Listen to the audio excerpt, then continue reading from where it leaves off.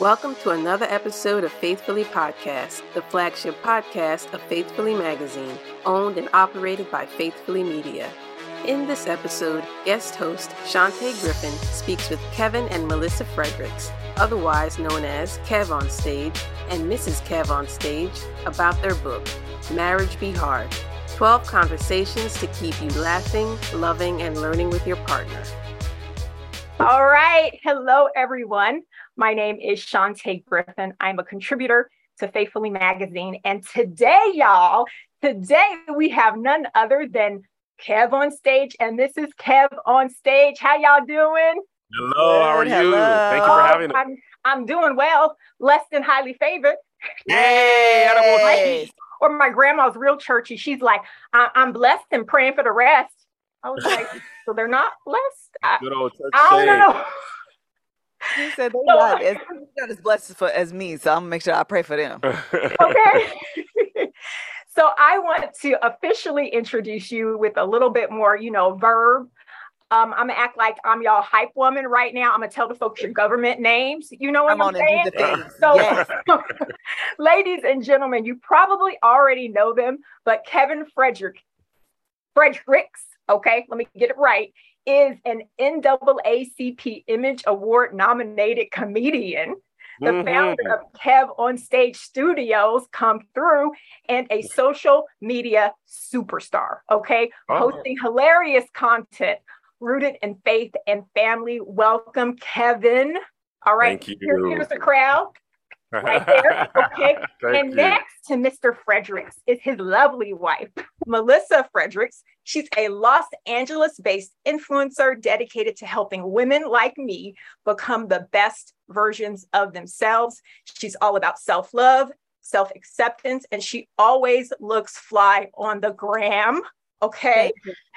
Together, they are the creators of the Love Hour podcast, which has been downloaded like millions and millions of times. So they're also, y'all got me like running out of breath. I was like, get it all in, get it all in.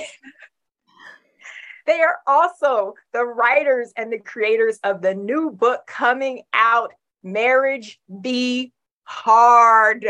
Woohoo! Now you cheering over that, but I'm a single person. I was like, that don't sound fun. So I want to know, what was the first moment when you looked at your spouse and thought, marriage be hard? I'll jump in. I remember the first moment I was playing Madden with a friend of mine in our very small apartment, probably not much bigger than this room.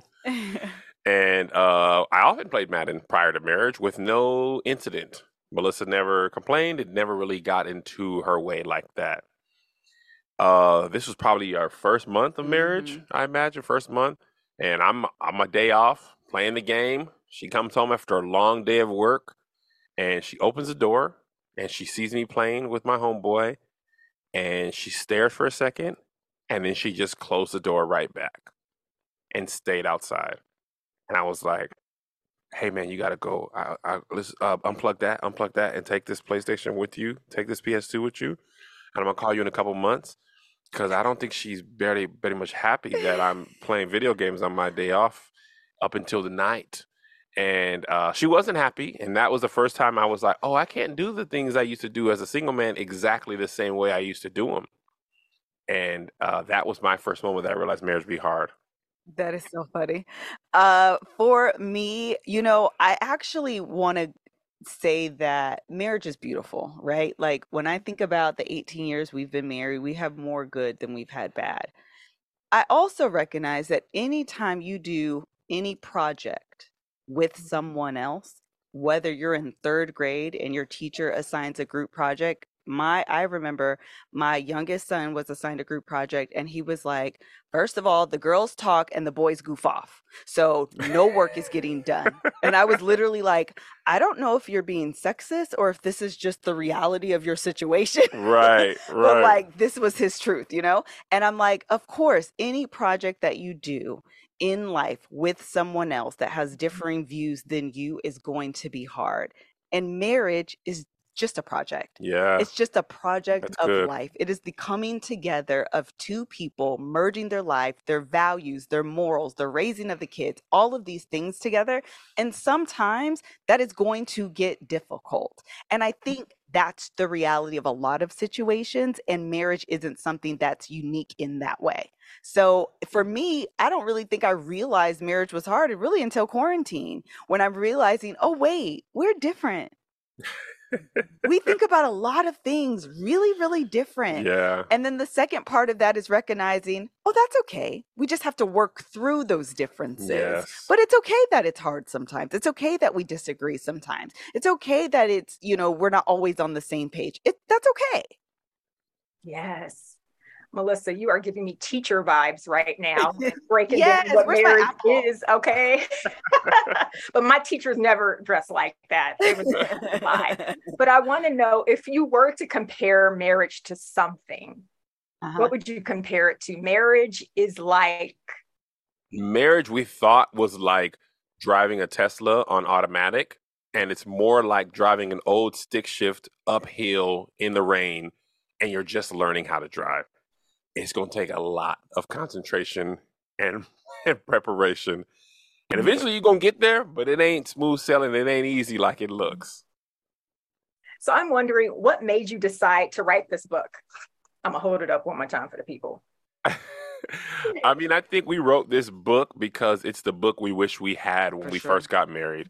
A lot of people around us were, marriage is great. Marriage is easy. It's fun. It's fantastic. We never have any issues. And we were like, oh, cool. Wait. Why do we feel like we have some issues? Why are we, what's going on with us? Are we different?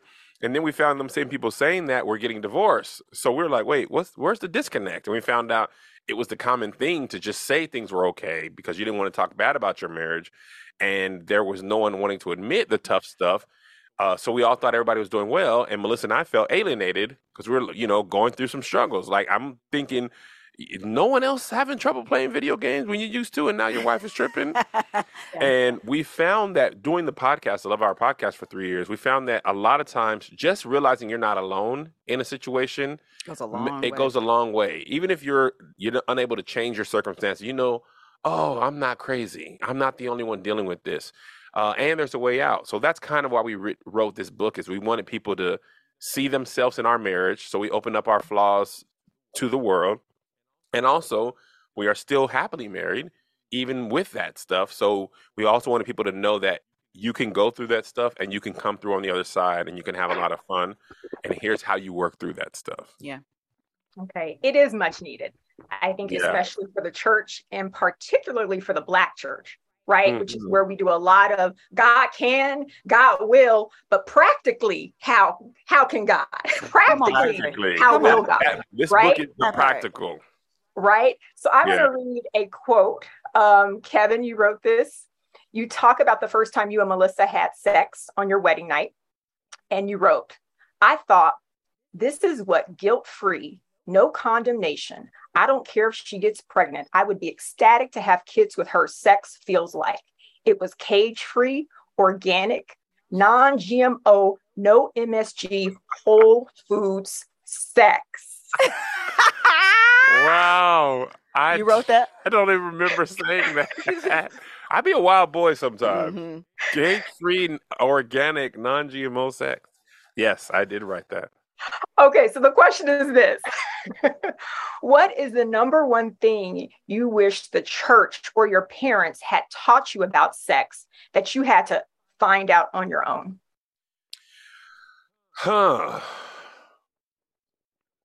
I'm trying to think of something. I think Melissa has a good answer for this.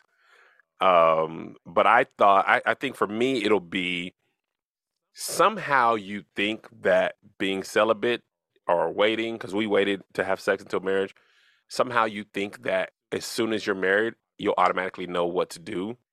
And it's not that. Mm-hmm. You're still going to have to learn each other and all that stuff. Somehow getting married always seemed like, not only the prize, it's just like you unlock this fantasy and the marriage bed is undefiled. So I'm expecting automatic hanging from the chandeliers and some candle wax and and some Candle chains. Chains? Break every chain. I'm expecting all that. Not Tasha Cobb. That first day. And what you mean I got to work at this too? No, y'all promised me that butt. Easy. And there's a lot more that goes into it than just actually saying I do. So I feel like I wish if that were communicated a little more clearly, I'd have been better prepared for what learning another person's body likes and dislikes would have been like. Yeah. I'm just going to quickly piggyback. I wish that the church presented a better balance of sex, meaning it wasn't so heavily and over-indexed on the negative part of sex, meaning you need to wait, you need to da-da-da. I think there needs to be a healthy balance where we also celebrate and talk about the beauty that is sex, because if God designed it and he said it was good, guess what? It's good. Mm-hmm. So when we don't talk about that and then you get married and now you're supposed to be flying from the chandeliers and throwing wax on each other. All of a sudden, and chains and singing Tasha Cobb, all of a sudden you looking like, well, wait a minute now. Hold on a second. I wasn't prepared for that. Nobody told me that I had to do this. I don't know about this part. So I just wish that there was a better, a healthy balance of having a healthy relationship with sex that you can sustain and also preach, abstinence and all of those things, but you can still celebrate the beauty that is sex. And Shantae, I'm going to say this, girl. You ready? I'm ready. Okay, girl, listen, we need to get comfortable with our bodies, okay? Like, you can't go into a marriage and expect, to reach the promised land, and you don't exactly understand the inner workings of your own body. So, like, I'm just saying we need to do a better job about that, too, like celebrating our own body, embracing our own body that God said was good, understanding the inner workings of it. In a way that we can clearly communicate. So this is how I reach Jesus. Well, you know what? Now that I know there are two promised lands. Promised land. Yes, now I know there are two promised lands that I'm asking the Lord for. What you said now? I actually am a part of a group. It's called Pure Women, and we talk about holistic purity and sexual health. What does it mean to be sensual women? What does it mean? When was the last time you went to the doctor? Do you understand your cycles, right? Listen to me. I did a whole entire series on the Love Hour podcast where we talked about the anatomy of women, our periods, the clitoris, the vagina, like all of it. You would not believe the number of emails and DMs that I received from mothers that were like, thank you so much. I'm now going to have this conversation with my daughter. I'm going to show her this so she understands her body. From women in their 50s and 60s, thank you. I was too embarrassed. I've never had this conversation. I've never looked at myself. Thank you. That the fact that, again, God created this body, called it good, and we don't know how it works. I'm so confused. I just be really, really confused. When you go to a doctor, they give you a pap smear. You have a husband. He be doing everything he be doing, but we're unfamiliar and uncomfortable with our own bodies. Y'all, that's broken. It don't make sense. And so I just be having questions. That's all. I just want to pose the question. If it makes sense to you, go with God, Crispy. It don't be making sense to me. So I just be having questions. Okay, Melissa has questions.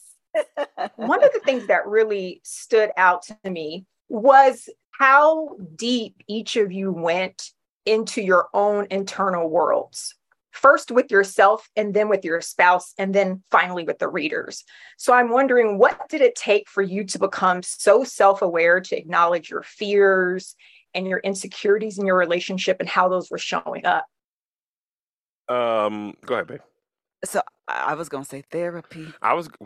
Honestly, before therapy, I would say doing the Love Hour podcast. Oh, for sure. We did the Love Hour podcast. We were the first students. And we would if you were an avid watcher or listener of the podcast, there was all type of aha moments for us because Melissa would find the experts on every subject or someone who would challenge our thoughts. So we kind of went there first, and then therapy was probably the second thing. Melissa and I both go to therapy individually, and we go to couples therapy as well.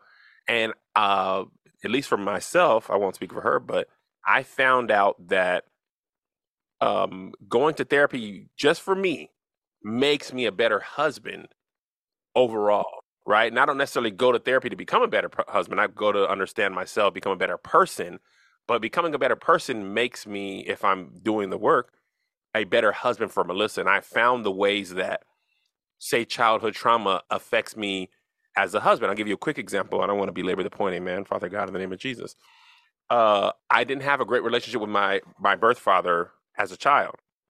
So as a kid, I promised myself I'm going to be the best dad ever for my sons. I will never let them feel how I feel in this moment. So I wanted to be a great father, and I am one of the world's best, top 3. They've got a magazine article coming out in Best Fathers in Gardens magazine. And I think it's like Obama, Will Smith, me, or one of those. I don't remember how we were ranked, but I'm top 3. And I realized that sometimes, without realizing it, in order to be a good father, I would exclude Melissa in certain activities subconsciously to make myself have those memories with my sons. So, for example, Melissa and I talked about getting our son a PS4, I believe, PS4 when it was coming out. And we talked about both doing that. And somehow in my mind, I just got the unction one day and I got it for him. And I surprised him with it while she was still at work. I got off of work early that day. Sent her the video and she was like, "Why would you do this before I got home?" And I was like,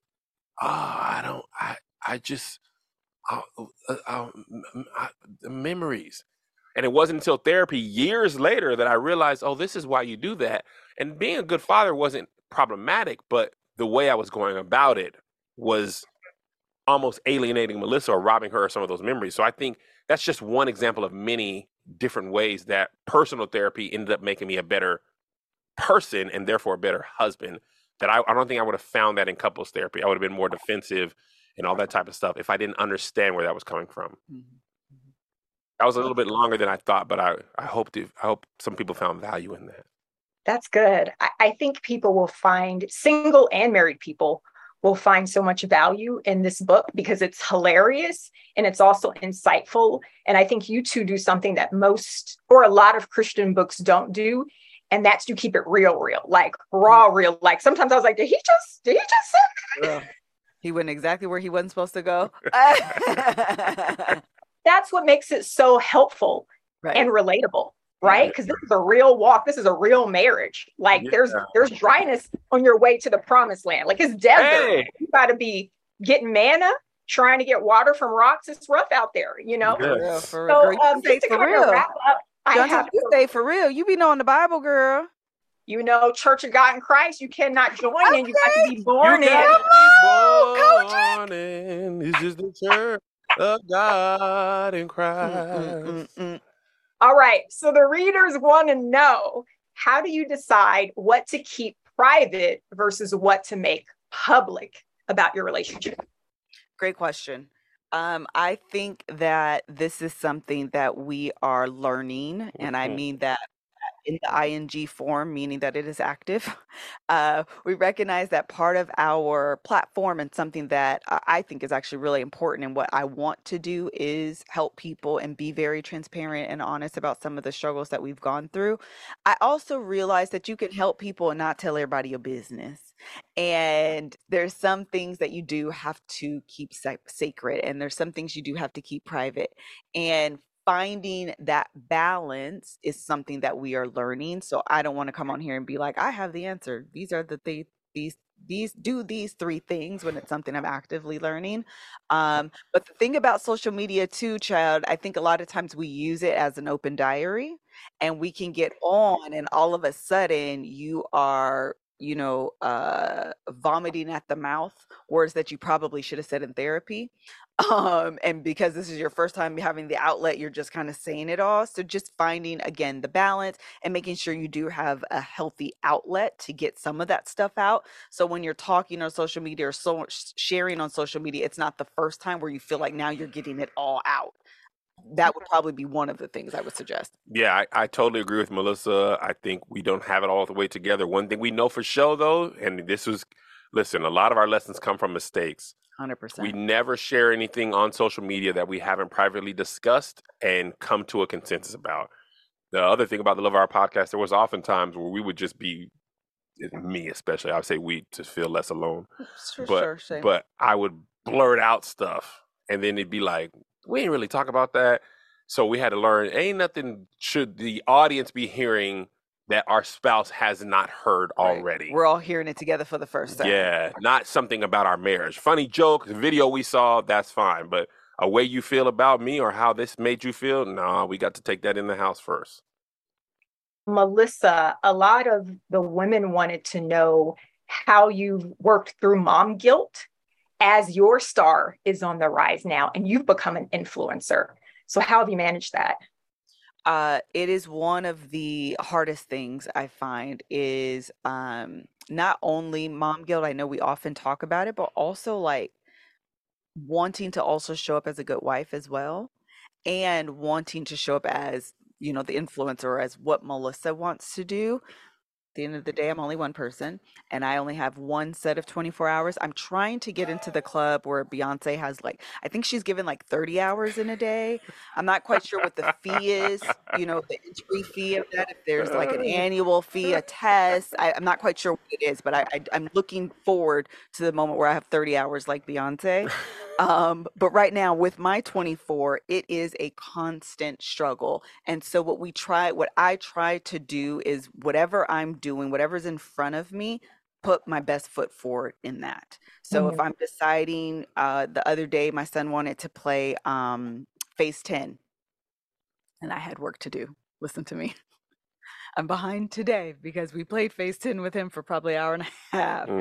But deciding to put that stuff away and show up fully in that moment as mom works for him. It's the best thing I can do for him, creating a memory for him and putting everything else aside. I think oftentimes I'm like, okay, I want to do the mom thing. I want to do the wife thing. I also want to do the influencer thing. And so you have this one moment where you're divided 3 ways. You're not really doing nothing. You're not showing up for anyone. You're not really giving nothing. Do one thing, focus on the one thing, and show up in that as best you can. Give it your honest, full effort, and then move on to the best. Yes. You're going to be juggling a lot of balls. The reality is you're going to drop some of them. Give yourself grace to be human. And it'll be okay. Sermon. Back to preach. It'll be okay. It'll be okay. Yeah. Final question. What is the biggest blessing of being married? I know mine. Say it, Kev. For me, having a person who I enjoy their company, whom I trust, and this is a very specific thing. Melissa and I have 20 plus years of inside jokes that we can look at each other and know something that dates back to August of 1999, September 2002. That's the thing that I love the most. It's like, oh, remember, she'd be like, yes. And I'll be thinking that, and she will be thinking the same thing. That to me is the most beautiful thing, especially as we've, as a society, moved more into social media as the first primary part of our relationship. Having physical connection, I don't even mean sex, I mean physically, I can touch you, I remember this thing about you, and being able to disconnect from that part of the world and enjoy somebody's personality and presence is one of the best parts of marriage. We just have a good time together. We've been having a good time together for a lot of years. And I think fondly upon so many of the things that we've done for fun. And they're not even all great things, especially when we didn't have that much money and our vacation was going from Tacoma to Portland, because in the mall in Portland, you didn't have no sales tax. We didn't have no money with the sales tax. I was about to say, we spend all the money that we saved in sales tax getting to Portland. We would just go down there to the mall and be like, ooh, man, we ain't got no sales tax. If we had money, we probably could get this. Right. This is nice. And then we just drive back to Washington. But, I just enjoy all those memories and moments and inside jokes. Yeah, I would say that for me, it is being 15, 16 years old, having a vision for your life. And again, the project is life when you're married. And realizing when he was 15 or 16, he had a different vision. And coming together, and we've created this new life that at 15 or 16, I never could have imagined, never would have imagined. I think is beautiful because you can get you can typecast yourself, so to speak, like this is what I'm going to do, this is what I want to do, and there's no flexibility. And I think marriage allows you to think different and bigger than probably you would have even imagined for yourself. And I wouldn't be here sitting with you had it not been me being married to him. Oh, That's so sweet. That's so sweet. I want to say that about somebody one time. Okay. Well, I want to thank y'all so much. Everybody, pick up Marriage Be Hard by Kevin and Melissa Fredericks. Thank y'all so much. Thank you. Thank you so much, Shantae. This was fun. Thank you for listening to this episode of Faithfully Podcast. If you enjoyed this episode, consider subscribing to the show via Apple Podcasts, Spotify, or wherever you find your podcasts. If you'd like to join Faithfully Magazine in its mission to keep Christian media diverse, consider becoming a Faithfully Magazine Partner Subscriber. Partner subscribers enjoy full access to our exclusive content and much more. Just head to faithfullymagazine.com and click subscribe.